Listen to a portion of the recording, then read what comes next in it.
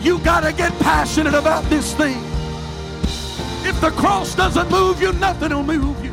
I'm offering you something that's greater than silver and gold. I'm offering you something that's greater than an increase in your pay on your job. I'm offering you There's no shortcuts to the glory. We've got to get past week-to-week living. We've got to multiply our prayer life. We've got to multiply our effort. When we are willing to give, God will always give it back to us in good measure that is pressed down, shaken together, and running over. Hey, thanks for checking out our Christian Life Church podcast. You will be hearing from one of our pastors or guest speakers, either at our Frankfort or Lebanon campus. Prepare your hearts and your minds to receive a word from God.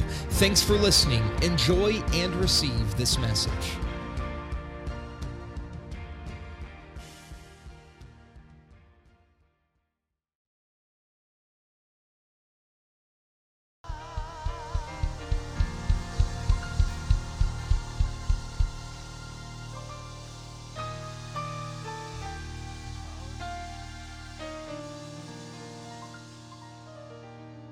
That's what David meant when he said, "Oh, magnify the Lord with me, and let us exalt his name together." My God is greater than whatever it is. Magnify the name of the Lord. Magnify him. Make him look larger. Make him greater than whatever that you deal with.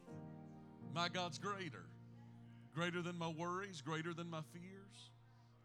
What a great song. Give the Lord a hand clap once more today. He's worthy. He's worthy. He's worthy. He's worthy. You can be seated tonight. Thank you for your worship. Thank you for being here on this Wednesday evening.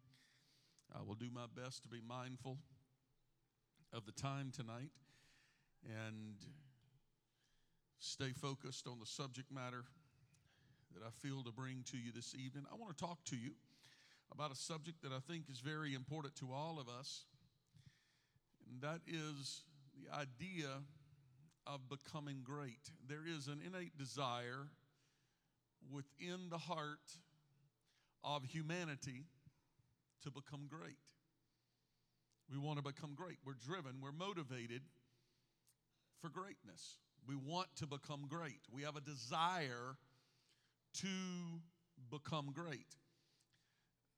As children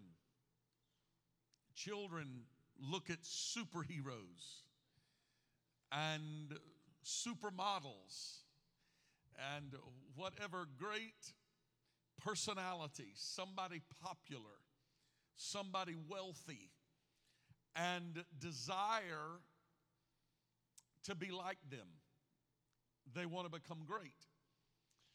It starts with childhood, and it really never leaves. There is a desire in the heart of every one of us to become great. We may say, "Oh, no, not me, but there is a desire to become great. The reason that we go in debt to buy nicer cars and bigger houses than our neighbor is because there is an inner desire to have more, to be more, to own more, to accomplish more, because that desire to be great is within us.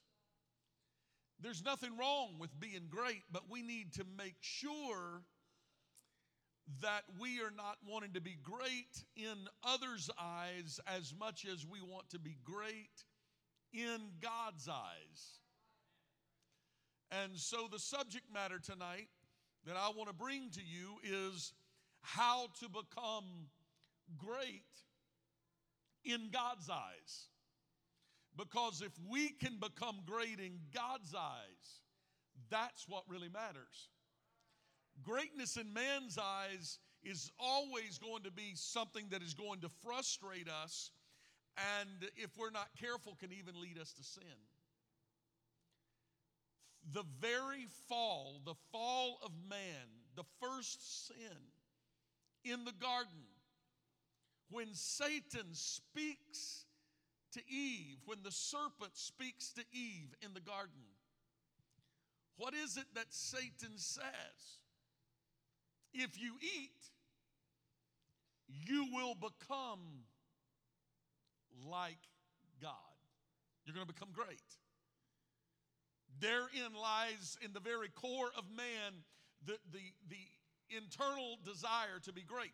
One of the greatest hindrances in life is when we lose hope in our future. We feel like we're spent, we're done, we can go no further. Life's never going to be better.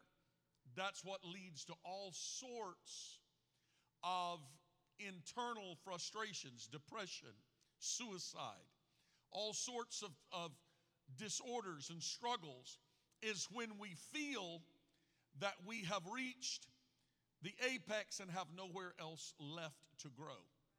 Can I say to you tonight that everybody in this room and everyone watching online and who may watch this message online, can I speak a word to you tonight? I'm not coming to you as a prophet, but I'm telling you tonight that every one of you have the potential to be greater tomorrow than you are today. You are not done. God is not done with you. Your growth is not over. Your life is not ended. You have not reached the apex. That's why we should be growing. We should be accomplishing. We should be becoming greater than we are today. We need to capitalize on that, but get your eyes off of men and men's opinion of greatness. Because man's opinion of greatness is connected to wealth and to fame. Popularity, the desire of greatness, the desire to be looked upon, and it is things that feed the flesh. Those are not the things in which God gauges greatness. And so if we will begin to look at greatness from the point of view of God's eyes, then we will begin to understand that the most important things in life is not what we own, not the education or the letters behind or in front of our names. The greatest accomplishment in life is when we hear Him say, "Well done." And between here and there, we must be growing toward hearing Him say, "We did well." And if we're going to hear Him say, "Well done," then we have to be doing well between now and then. Because if we're not doing well between now and then, He's not going to say, "Well done," because we're not doing. And so we must be doing well between here and there to hear Him say, "Well done." So I want to talk to you tonight about how to become great in God's eyes. In Genesis chapter 39, we read a story about a man named Joseph. Beginning in Genesis chapter 39 and verse number 1, Joseph was brought down to Egypt, and Potiphar, an officer of Pharaoh, captain of the guard, an Egyptian, brought him of the hands of the Ishmaelites, which had brought him down thither. And the Lord was with Joseph, and he was a prosperous man. And he was in the house of his master, the Egyptian. And his master saw that the Lord was with him, and that the Lord made all that he did to prosper in his hand. And Joseph found grace in his sight, and he served him. And he made him overseer over his house, and all that he had he put into his hand.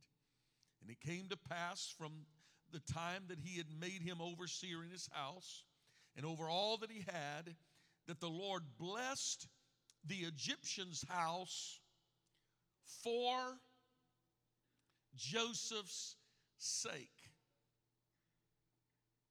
And the blessing of the Lord was upon all that he had in the house and in the field. And he left all that he had in Joseph's hand, and he knew not aught he had save the bread which he did eat. And Joseph was a goodly person and well favored. Now, powerful, powerful testimony.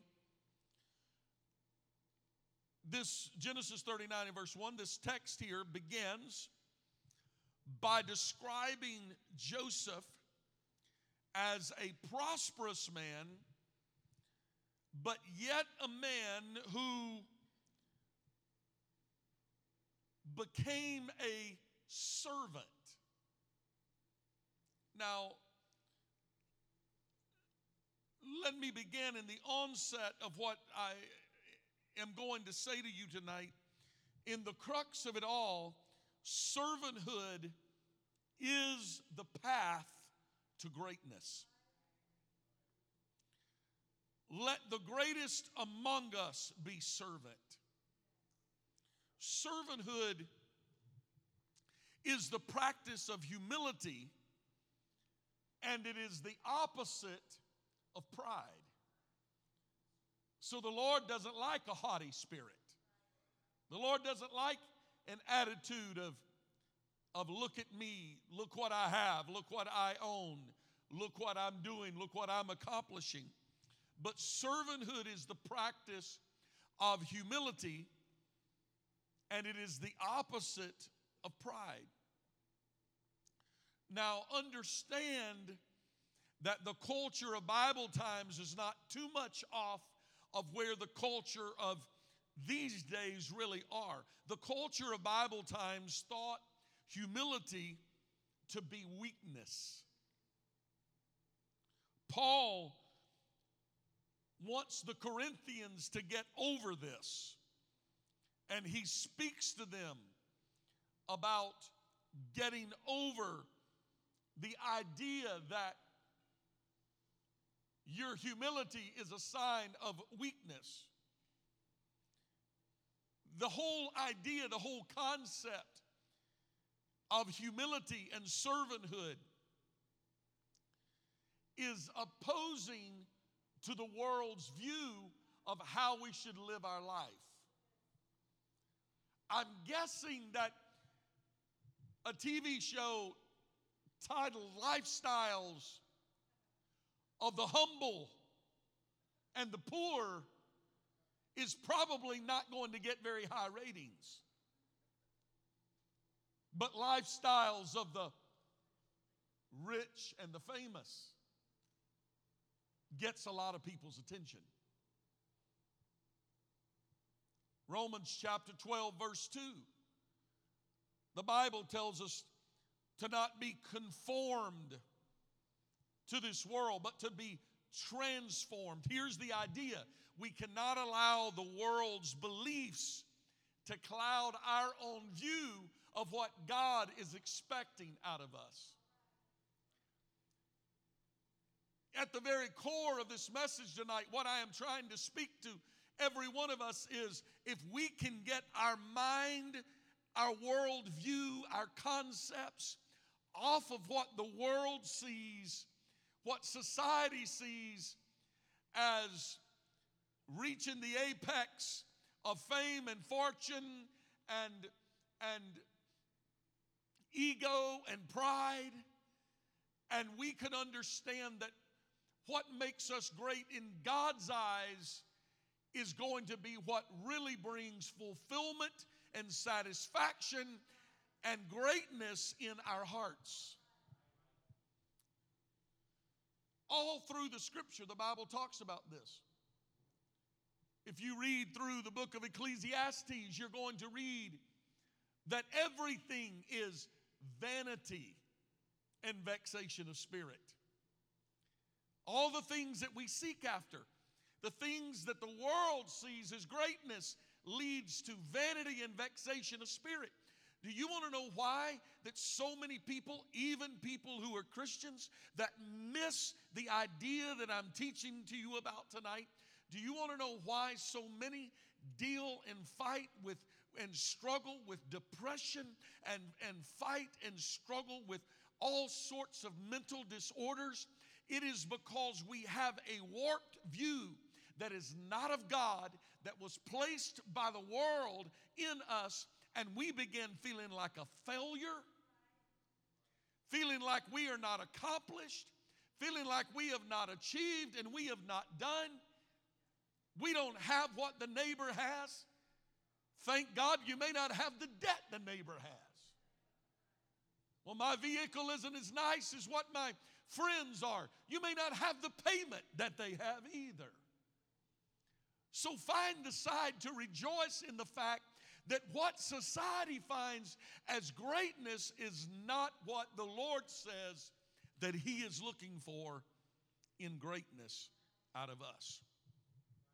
Servants, in fact, are not faithful over what they own, but servants are faithful over another man's property. Understand this. I read to you about Joseph. He was not faithful over his things. He was faithful over another man. He was a servant, and he was faithful over another man's property. Everybody say stewardship. Stewardship. Don't get nervous. I'm not preaching about money tonight when I use the word stewardship. Everybody just got nervous. I felt it. Not talking to you about tonight about money. I'm talking about stewardship. Being faithful over the things that God has put in your trust that really don't belong to you. It really belongs to God. See, you all just got nervous over the idea of the discussion of money. I have a question for you. How much are you taking with you when you leave this world? If you're not taking it with you, then you don't really own it. The world has you believing that it's yours, but can I tell you that the government can tax you broke? You think you own it. Well, have you seen all of my property and all of my belongings? The world can tax you broke. Don't get too caught up in it. Don't get overwhelmed by it. Don't start feeling like that you're a loser because you have less than somebody else. Are you faithful? Are you a steward over the things that God has given you? Pastor, I need to know first what God has given me. We need to stop and just let me ask you, did you wake up this morning? Did He give you this day? If He gave you this day, then He gave you this day to do the very best with it because you are not promised tomorrow. So do good with what He has given you today. Has He blessed you with relationships and friendships? Has He blessed you with a family? Has He blessed you with a church? Has He filled you with His Spirit? I'm talking about being good stewards over the things that God has blessed you with, that He has put into your care. What are you doing with the things that God has put into your care? Are you a good servant? Are you being a good steward over what God has put into your care? Oh yeah, I'm being a good steward. I'm going to leave it all to my kids and they're just going to, they're going to go to Disney World on it 3 times and then they're going to be broke. That would have been funny if you've been to Disney World lately. It's expensive.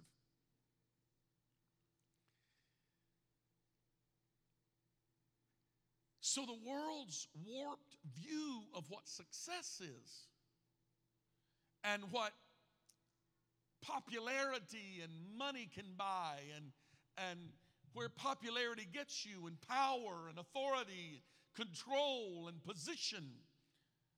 All of these things have created a view that if we have more, become more, that means we are more. But the Bible teaches us a whole different concept. The Bible teaches us that the way up is down. The way to greatness is through servanthood. Humble yourself, therefore, under the mighty hand of God, that He may exalt you in due time. So the exaltation of God does not come by make yourself appear great among your brothers and sisters at church. He says, humble yourself under the mighty hand of God, and He will exalt you in due time, in due season, when the time is right. So we humble ourselves, and the Scripture teaches us that when the time is right, God then does the exaltation. The key ingredient to servanthood is to be a servant without being asked to be a servant. If somebody has to ask you to be a servant, then you are only doing what is asked of you. But if it becomes natural to you to serve, then you are on a path that will lead to greatness. Because the attitude of a servant understands, I am not trying to build my own kingdom, I am trying to build the master's kingdom. The question was asked by the disciples, Lord, who of us is going to be the greatest in your kingdom? Can you imagine such a question? Look around you, the row in front of you, behind you. Look around you. See who's sitting close to you? Pick about 12 people that's sitting around you and ask yourself, who's the greatest here in this group? Who's the greatest on this row? My mother-in-law, of course, on that row. We know. Paula's second. It's a strong tie between those two fellows on the end. Mother-in-law credits. Lord, who's going to be the greatest when we get to heaven? Who's going to be the greatest in your kingdom? We want to know, Lord, who's going to be the right-hand man? And Jesus said, whoever's the least. What kind of thinking is that? That's God's thinking, whoever's the least. The question of who is the greatest is rooted in pride and self-exaltation. This will always bring about contention. Watch this now. It doesn't matter whether it's in the church or whether it's on the little league team. Hello, somebody. It doesn't matter whether it's in the school drama or the drama in the school. Everybody wants to be the greatest, or they want their little darling to be the greatest. And Jesus blows up the whole idea. Now, the master, who's going to be the greatest? Well, you who is the least. What does that mean? Oh, well, let me be the servant. Turn on the video cameras and let me serve. Here is the problem with today. Hey, let's go feed the hungry. Here, let me get Facebook Live going. Hello, everybody. Here I am. I'm downtown, and here we are, and I'm feeding the hungry. Do you see all the great things? Look how great I am. I'm feeding the poor and the hungry and handing out blankets. And don't get me wrong, all of those things are good things to do, but that's not making you great in the kingdom. Because what we are doing to exalt. Oh, look how humble I am. I'm down here among the poor and the needy. But look at the spirit, the motive behind it all. So when Jesus says, you who are the least, He's not talking about those who are serving in front of everybody to see the accolades of men. But it's those who will humble themselves when nobody's watching. Those who will go to the prayer closet when nobody knows. Not the one that signs up every time we need everybody praying and fasting. And we thank God.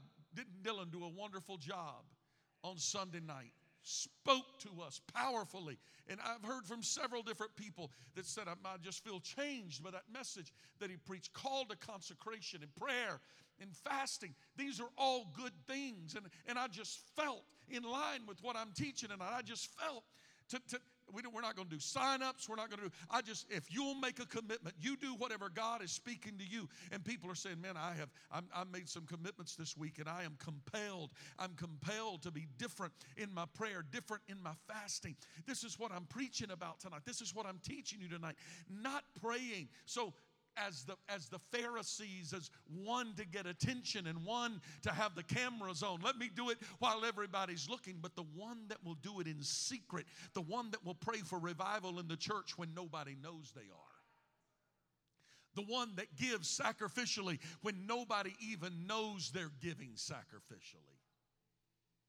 To the one that says, I'm going to fund the next revival. Here's a few $1,000s to make something happen. But there's no accolades and no pats on the back, and nobody's walking to the front, and nobody's shaking it in front of everybody saying, hey, look what I'm doing. No, that's what the Pharisees did. Jesus said, I don't even like that. I don't even receive that. But what I receive is the one in humility that will fast when nobody knows, and pray when nobody knows, and serve when nobody's watching. Humility will always bring the exaltation of God. Before we can talk about being a great servant and before we can talk about the way to get to greatness, we have to talk about what does it look like to be great in God's eyes. Matthew 20, verse 28 says to be great is to be servant. So, to be great in God's eyes, first of all, is to be an obedient servant. It's a servant who is not being forced or commanded or demanded. People who serve God out of the whole idea of, Pastor, here's what I need. I need you to give me a list of rules and regulations. That As soon as I sense that and feel that, I recognize somebody is missing the idea that God is not looking for people to serve him out of let me have the checklist of I did this and I did this and this is the rules and I passed all the rules today and tomorrow I'm going to go through all of the rules and I'm going to go through all the lists and I'm going to do it. Jesus is saying I'm looking somebody who has the heart of a servant that says I'm not looking for the least amount I can do. I just want to make the master happy. And when we begin to understand that we're the servant and he is the master, not the world is the master and not the people looking at us as our master, but he is our master. So now everything that I do is done out of a different attitude and a different spirit. Now I am not serving him out of, well, I've got this list of rules that I got to go by and the things I have to do if I'm going to go to this church and the things I have to do if I'm going. No. Let it come from your heart. And the attitude of a servant says, I want to do whatever I can do to make him happy. If it pleases him, then I'm doing it. Well, the world doesn't see that as greatness. That's okay. I want to make the master happy. I want to please him. So to be great in God's eyes, first of all, is to be an obedient servant. Joseph, who was the example in which I read tonight to teach from, he was a faithful servant because he was an obedient servant. Joseph was a great type of Christ because Jesus himself became the servant of men in order to bring salvation to mankind. What does the life of Jesus say about servanthood? Philippians chapter 2, verse 8. And being found in fashion as a man, he humbled himself and became obedient unto death, even the death of the cross.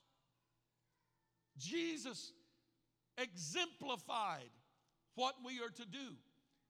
I preached on it, taught on it last week, I think it was.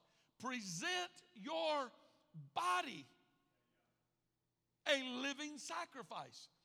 That pleases him. Not somebody commanding, demanding, making you, but do it out of a servant's heart of, I'm presenting myself to you because my heart is right with you. To be great in God's eyes, one must be faithful. To be great in God's eyes, one must be found faithful. 1 Corinthians chapter 4, verse 2, moreover, it is required in stewards. See where that word is? Not one that is overseeing his own property, one who is overseeing God's property. Moreover, it is required in stewards. See, we have people that are great managers of themselves, and they're easy. It's easy for them to be selfish and do whatever is right for them. But it's a different story for them to do what is right for the kingdom. Moreover, it is required in stewards that a man be found faithful. Remember, a steward is an overseer of another man's property. So if we are servant over God's property, if we are working in the kingdom of God, we must be found faithful. People who are not faithful, I feel like I'm teaching to a faithful group of people. You're here on Wednesday night. You didn't come because we had the special guest. You didn't come tonight because we had the big name prophet coming in. You didn't come tonight because we were going to have a concert and a party afterwards and an ice cream social and dinner. And you came tonight because you were faithful. There's some of you that came tonight not because you didn't have other things you needed to do, not because you weren't busy, not even because some of you came tonight not even feeling like being here, but here you are tonight, and you're here because you have faithfulness in you. That faithfulness that you have makes you, when you are a faithful steward, then you are faithful in the good times and the bad times. You're faithful when you feel well and when you don't feel well. You're faithful. And faithfulness must be found in the life of a steward. And we are a steward over God's property. So Joseph was diligent in his work as a servant. And Egypt prospered because of Joseph's diligence.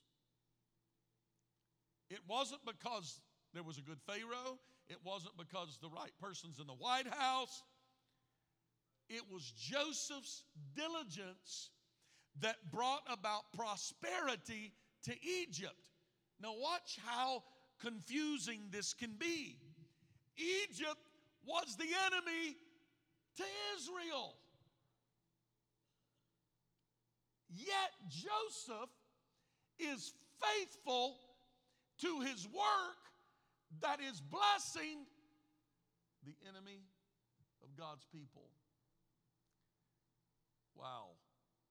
But God had a way and a plan that he was going to, I don't have the time to get into all of it tonight, but God had a plan and a way that he was going to take Joseph's faithfulness and Joseph's blessings, and he's going to turn it around to bless his own people. There was never a prophet that came along and said, Joseph, if you'll do this, God's going to use you to save your brethren. Joseph, if you do this, God's going to turn things around in your life. Never, not once. He did it only because it was what was in his heart. Can I talk to you a little bit? Can I be real with you? There's people who say, well, if God prospers me, I'm really going to bless the church. But right now, I'm struggling and I'm going through it. And I can't pay tithing. I can't bless the church. I can't be faithful. I can't be a good steward right now. But when my ship comes in, when wealth comes to me, then I'm going to bless God's kingdom. Forget it. Wealth's never going to come to you. The blessings of God is never going to come to you. The favor of God's never going to be upon you. Not the way it could be. Some people say, well, see, I'm blessed and I haven't done all of those things. I could ask you a few questions. Are you really blessed, or are you blessed by man's philosophy of blessing? So is your blessing only in the here and now, or is your blessing eternal? I'm walking gently right now, but let me just remind you to be faithful over another man's property, even when it has nothing to do with blessing you. But the promises of God are yea and amen, meaning that whatever God has spoken in His Word, you don't. If you are giving to get, then you're giving for the wrong reason, and the getting's going to never come. So people say, "Well, I tried it," but giving financially is the only place that God ever said, "Try me," because when you give financially, God said, "You can try me in this, and I will give back to you." But it's more than just finances. There is something to be said for your faithfulness. When you walk faithful to God, look around you and start seeing the number of people you're affecting. Your family starts walking faithful. Your children start walking faithful. Your grandchildren start walking faithful. Because it is the blessings of God to the faithful. To the faithful servant, the one that is a steward over another man's property. It is the blessings and the favor of God. I've got to move.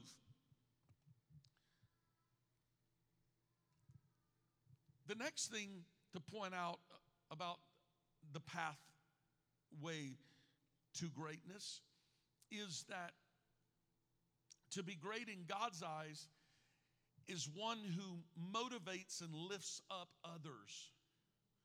One who, if I use this word, one who is a blessing to others. One who is their brother's keeper. One who lifts up someone else. We all, this week, I kind of crashed for a few minutes and was just venting. And I had to catch myself and stop and say, I shouldn't be venting. I shouldn't be saying anything. Had a rough day. Listen, that's not a quality of a good servant. Here's what a good servant does. A good servant motivates others. And a good servant doesn't motivate others with a whip. A good servant motivates others by saying, come on, we're going to do this. Come on, we're going to link up together. When you see your brother working and trying, you get up beside him and say, is that a little difficult for you? Let me see if I can give you a hand. Let me see if I can help you. Let me not tear you down, because that's what the world does. Let me tear everybody else down so that I'm the only one standing. But that's not greatness in God's eyes. Greatness in God's eyes says when everybody else is down, I'm supposed to be over here helping them, because I am a servant, not a Lord. Did that come through? I am servant, not Lord. A Lord masters over everybody and tries to tell everybody else how it is to be done. But a servant gets alongside them and says, come on, I am my brother's keeper. I will help my brother bear his burdens. I will be the lifter of my brother. I'll pick up the phone and call my sister because I know she is struggling, because I sense that she's going through it, because I see them in trial. I will be the lifter. I will be the burden bearer. I will be an encourager to them. I will be a motivator to say, come on, we can do this. Come on, we can make it. No, I may have pain in my own body, but I'm going to encourage my brother to say, come on, we're going to get through it. We're going to make it. That's a quality of a good servant.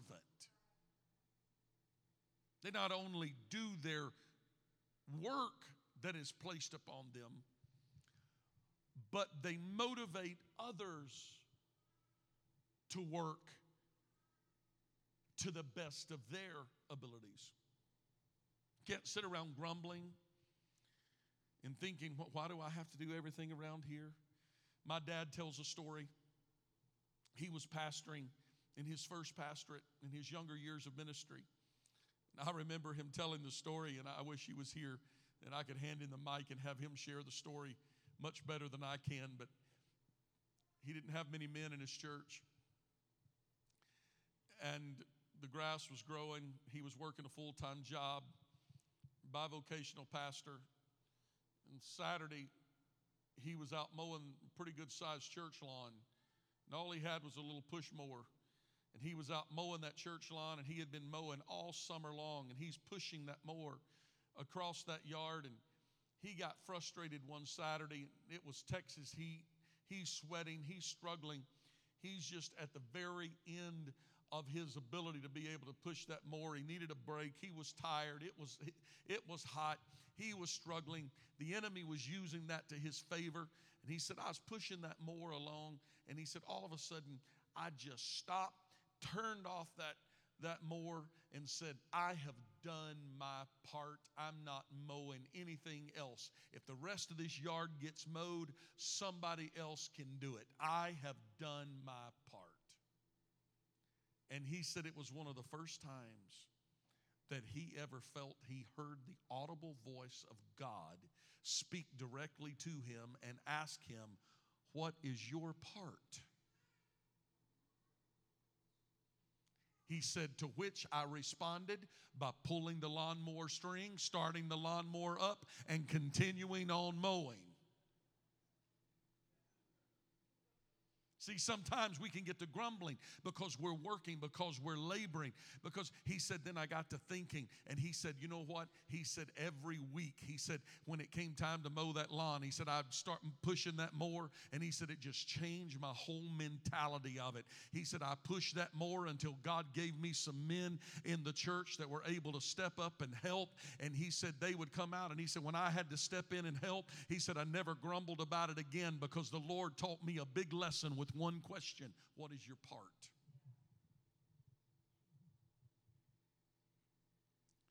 Joseph was not only the overseer of his master's things and his master's property, but he was also put in charge over other servants. So it was his job to motivate others to succeed in their field of labor. See, this is where we must understand. I've had people come to me and say, well, you know, I've been around the church a long time. I just don't see there's anything for me to do. Listen, being a good servant isn't about a title. It isn't about a position. There's always something to do around the church. Some of the greatest moments. I remember as a young person struggling to serve God and live for God. And I was the only young person in a little church. I'll never forget when it was an elder, a gray-haired elder. Just mark myself. It was a gray-haired elder that every time that I would walk to the front and begin to pray, he would walk up to the front right by me. Because I didn't have any other young people there to pray with me, that elder would walk up and pray with me. And when I danced, he would dance with me. And when I worshiped, he worshiped with me. And when I cried, he wept with me.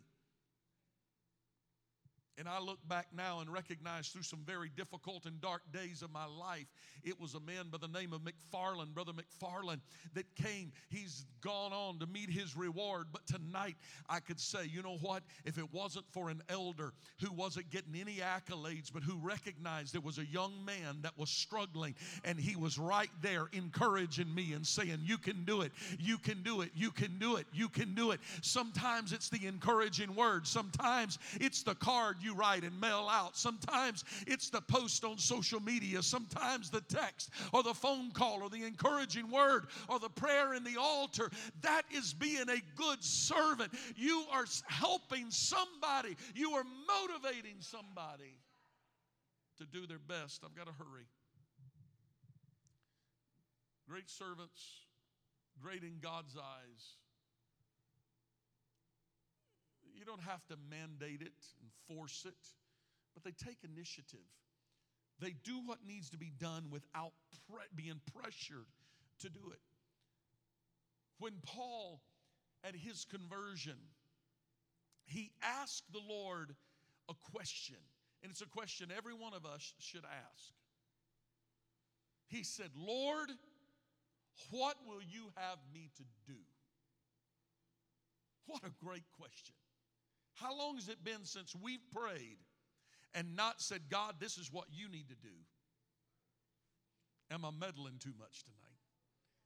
But our prayer is no longer, God, you need to do this for me and that for me and this for me. See, that's how we begin to pray if we're not careful. Instead, our prayer, the prayer of a grateful servant of the Lord, of somebody who is going to be great in God's eyes, is one who says, Lord, show me what it is you want me to do. Teach me your way. Let me see what you would have me to do. Lord, here I am today. Lead me in the path of somebody that I can minister to. Show me what I can do today to become a better version of me. Show me what I can do today to encourage my brothers and sisters. Show me what I can do today to be a better servant. Faith works when we work. We can't ask God, I need you to show me favor, and Lord, my bank account's kind of empty, and Lord, I want you to fill the bank account. He will. Start filling out job applications. He'll bless you. Faith isn't sitting around saying, God, you do it all for me. But faith is believing, hey, God's going to give me the opportunities. He's going to bless me. Faith works when we work. Joseph was favored because he took initiative to work and he exampled it in front of everybody else. And when he exampled it in front of everybody else, everybody around him worked. You ever notice how lazy people have a tendency to have lazy friends? And people who are prone to work have friends who are prone to work. Somebody said birds of a feather. I don't know, I'm meddling now. You want favor on your job? Take initiative. Go above and beyond what is expected of you. You want to be blessed? Praise God when things are going bad. Just because, listen, before we ever walk in, let me give you a little lesson. The priests, before they ever entered the doors, my Lord, I see the time, I've got to hurry. Before the priest ever entered the doors of the congregation to minister at the tabernacle of the congregation, before they ever entered, they got to the door. Before they ever got to the door, there was a couple things that had to happen. One, they had to be clean, perfectly clean. They went through a cleansing process. They took a bath, more than a bath, but quite a cleansing process. And then they put on special garments before they ever entered. And when they got to the door of the congregation, they could not walk through the door and enter into the tabernacle until they were anointed with a hin of oil, about 7 quarts of oil that was poured out upon them that changed the whole aroma about them. In other words, everything from the earth, everything earthy was left outside. When they entered, they were cleaned from all of the elements of the world, from all that had gone on in their day, from all of society, and they were anointed. That oil represents the Spirit. You want to change the atmosphere of a church service? Leave your problems outside. Clean yourself up. Before you ever get here, go to God in prayer and say, God, I'm showing up tonight. I'm walking in the door. My heart is pure. My heart is clean. My life is clean. I'm not coming to church to get clean. I'm coming to church, Lord, leaving those things aside me. And before we ever enter, that's why having a prayer room, and I know this building has been a bit difficult for us. We still open some rooms for prayer. But the reason that we talk about pre-service prayer and the importance, you know what it is? It's the pouring in of the oil before we ever come into worship. Oh, that isn't for me. Then you're not going to ever truly find the anointing touch that you can find in God until you have been anointed with that oil. And then when they entered into the tabernacle of the congregation, there was an aroma about them that everyone could tell they had been anointed. Wasn't make-believe, wasn't fictitious. It was a special anointing. That's what we need in the house of God. So we need to leave everything aside. Take the initiative to say, before I ever get to church, I'm leaving all of these problems. I'm not coming in with my bad attitude. I'm not coming in with my filth and my bad spirit. I am leaving that outside. I am not walking into the doors of this house. I am coming into the doors of this house with a pure heart. Enter into his gates with thanksgiving and into his courts with praise. That's how the Bible tells us. Enter into his gates with thanksgiving. I'm just happy to be here. Does it mean problems aren't going on? Sure, I've got problems, but I'm leaving the problems outside. God's not my problem. I'm entering into his gates with thanksgiving, thankful to be here, thankful for the opportunity, into his courts with praise. God, you are awesome. You are great. You're bigger than my problems, bigger than my fears, bigger than my worries, bigger than my health, bigger than whatever's going on in my life. God, you are greater. We begin to praise him, magnify him, exalt him. We're making him greater than all of the problems, all of the things, and how we view God becomes greater. Did God change? No. Our view of God changed. We begin to see God greater than our problems. We begin to see God greater than all the problems that's going on out there. All of a sudden, now we start recognizing that we're not living according to the elements of the world. I'm closing, Cheryl. If you want to come give them just a tad of hope tonight that I'm telling the truth. If you want to be great in the eyes of God, we have to think of others before we think of ourselves. I am my brother's keeper. Nothing speaks more clearly of the life of Jesus than him saying, greater love hath no man than this, that a man would lay down his life for a friend. What a powerful, powerful example. We need to ask the Lord, Lord, would you help me to humble myself? So you don't want God to humble you. Don't pray and ask God to humble you, because God's way of humbling can be painful. You don't want God to humble you. You don't want God to embarrass you. And he's not in the business of doing that. He says, humble yourself. Therefore, under the mighty hand of God. That's got to be our prayer. God, show me how to humble myself. Not in competition with anybody. Not trying to climb any ladders. Not trying to get. I spent the better part of the afternoon, 4 or 5 hours today, lunch. It was with a minister friend. And we were talking about some of the great things that the Lord has done in both the church where he pastors and the church here. And I kept hearing him say, I'm not bragging. And I kept hearing myself say the same things. But we're talking about some of the good things that the Lord has done. Because there was a common thread and an element that we both had to kind of get past today. And it was, we're not talking about the good things that God's doing in the church to try to exalt and lift us up and compete with one another. Because if that's the case, we've got great programs, great music, but we can't compete. Oh, you just don't know, Pastor. You need to get out more. There's much greater preachers than I. We have good music, but there's much greater music programs and much greater. We can't, and we certainly can't compete with the world. We do dramas and think we've arrived. You can't compete with Hollywood. This isn't a competition. This is about pleasing him and letting him be exalted and let him be lifted up. Stand with me all over the room if you would. I want you just to pray a prayer with me tonight and say, God, help me humble myself before you that you may exalt me. How do I become great in God's eyes? How do I become? It's when we let all the things of this world fade away and we turn our eyes toward him. Say only what he says matters. Only pleasing him matters. And we put him first.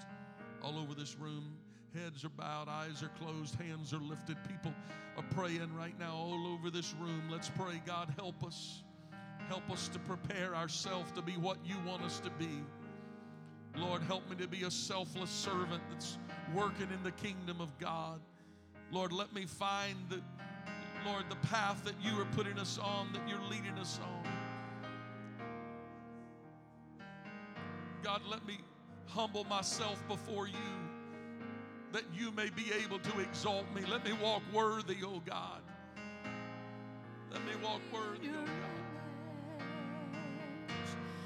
Wash me white Come on, let this song be your prayer. Purify this heart of mine. Oh, yes. Lord, I'm giving you control. Let me be a vessel, one that's worthy to be used. Make me in your image. Make me more like you. Come on, make it your prayer song now. Make me in your image.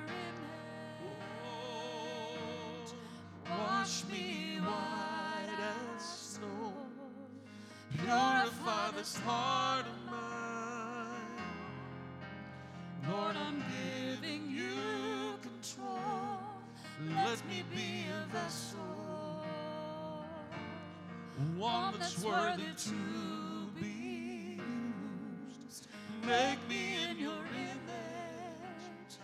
Make me more like you. Sing it to the Lord now. Make me in your image. Wash me white as snow. Purify this heart of mine. Oh yeah. Lord, I'm giving you control. Let me be a vessel, one that's worthy to be used. Make me in your image. Make me more like you. Lord, we thank you tonight for your spirit that draws us. We thank you for your word that perfects us.